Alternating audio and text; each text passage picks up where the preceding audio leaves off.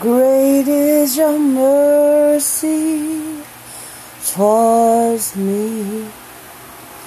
Your loving kindness towards me. Your tender mercies I see day after day. Forever faithful towards me. Always providing for me. Great is your mercy I see. Great is your grace. Forever faithful towards me. Always providing for me. Great is your mercy I see. Great is your grace. Father, thank you for this message. Lord, I give you praise for your word in Jesus' name. The Bible says in Psalms 23:1, for the Lord is my shepherd, I shall not want. The Lord is our shepherd. When we think about a shepherd, if you have never dealt with animals, taking care of them, as a child, I remember after you've given your trust to these animals, they begin to trust you back.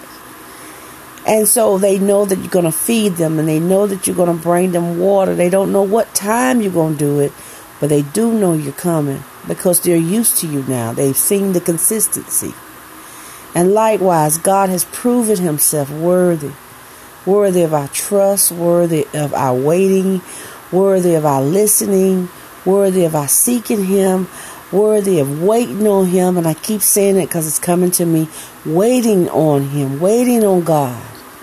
Whatever it is that you sought the Lord for, and you have given your life, you have accepted the Lord Jesus Christ as your Lord and Savior, his son, his beloved son, then you need to know and need to be in confidence with the scripture that says, if we pray anything according to his will, he hears us. He will respond.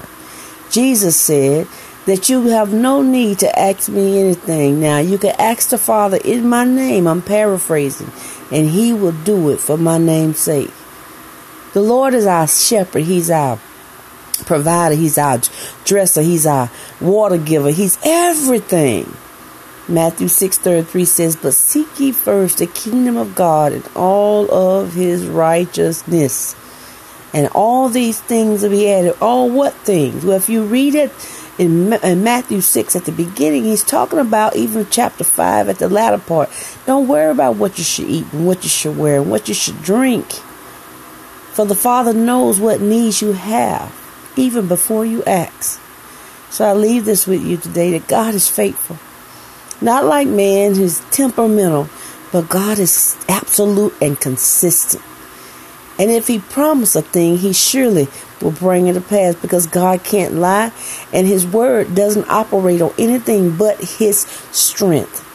So as the Lord said in Genesis 1:3, after the Spirit of the Lord was hovered over the face of the waters, the Bible said, God said, let there be light, and light was.